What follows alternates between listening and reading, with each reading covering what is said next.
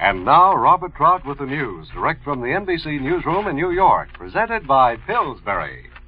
You're a cake baker deluxe when you use the new Pillsbury White Cake Mix. Yes, you're sure to make big, high, rich-tasting cakes, moist and tender. Easy, too. It's a complete mix. You just add milk. No hidden extras to buy, no separating or beating eggs, no extra work. Get Pillsbury White Cake Mix and Pillsbury Chocolate Fudge Cake Mix this week. And now, Bob Trout with the latest news. Another step in the East-West struggle in Berlin. The United States, Great Britain, and France have outlawed Russian zone money in the western zones of Berlin. Now the city's economy is split completely. Exactly 1 year after the Berlin conflict started, when the Soviet officials walked out of the four-power Allied Control Council, March 20th, 1948.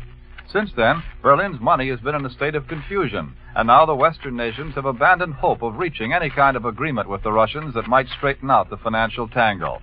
Another milestone in the long road of the Cold War, a road that seems to have no turning, though Brigadier General Frank Howley, the United States Commandant in Berlin, today said, "It must be obvious to even the most dense communists that their tactics in Berlin have failed. So," said General Howley, "let them shake the hand which we've never refused to give them." The Russians announced today that they're sending some more German prisoners back to Germany. A big new repatriation, the Soviet announcement called it.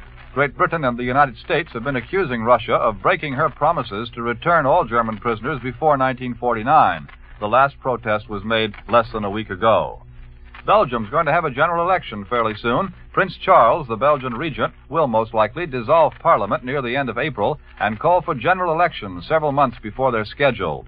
The French people voted today on a clear and sunny Sunday, but these were local elections, interesting to the rest of the world, chiefly because they're expected to show whether the communists in France are growing stronger or weaker. The final results won't be announced for a week, but one surprise was made known when the polls closed.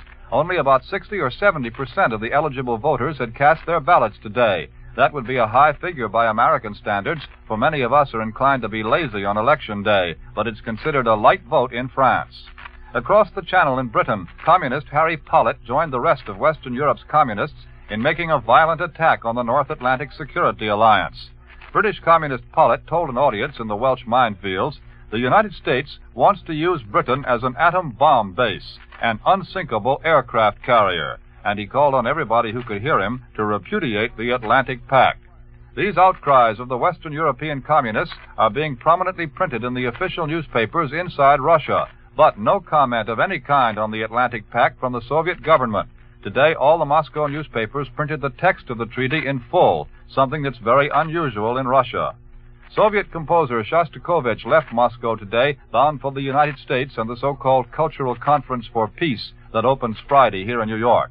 It's not known what future musical composition Shostakovich has in mind, but he better not write any music that calls for Hawaiian guitars. The Moscow newspaper Soviet Art has just announced that there are too many Hawaiian guitars being played in Moscow today. That's bad, the paper says. No hulas for the commissars.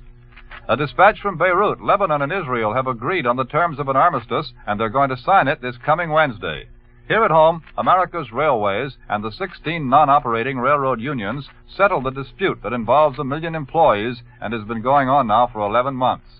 In Washington, Ohio's Republican Senator Taft says if on July 1st there's a substantial government deficit, he may come out in favor of higher taxes. And here in New York, there are smiles on many faces. Spring arrives 1 hour and 15 minutes from now. Now here's a special message from Pillsbury. Like to make the finest chocolate cake you ever tasted? Use the new Pillsbury Chocolate Fudge Cake Mix. Your cake will be tender and moist, fine quality through and through, with a luscious chocolate flavor. For the easiest way in the world to make fine cakes, get Pillsbury Chocolate Fudge Cake Mix and Pillsbury White Cake Mix this week. Listen again next Sunday at this time for Robert Trout with the news, brought to you by Pillsbury, greatest name in flour.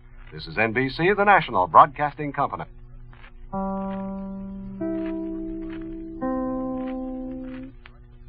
WMAQ and WMAQ-FM, NBC in Chicago. Here's a program lineup to please the entire family. At 6 o'clock, we bring you the Horace Heidt Show. And at 6:30, stay tuned for Phil Harris and Alice Faye. Victor Moore has a date with Fred Allen at 7, and at 7:30, the Henry Morgan Show with guest Peter Lorre.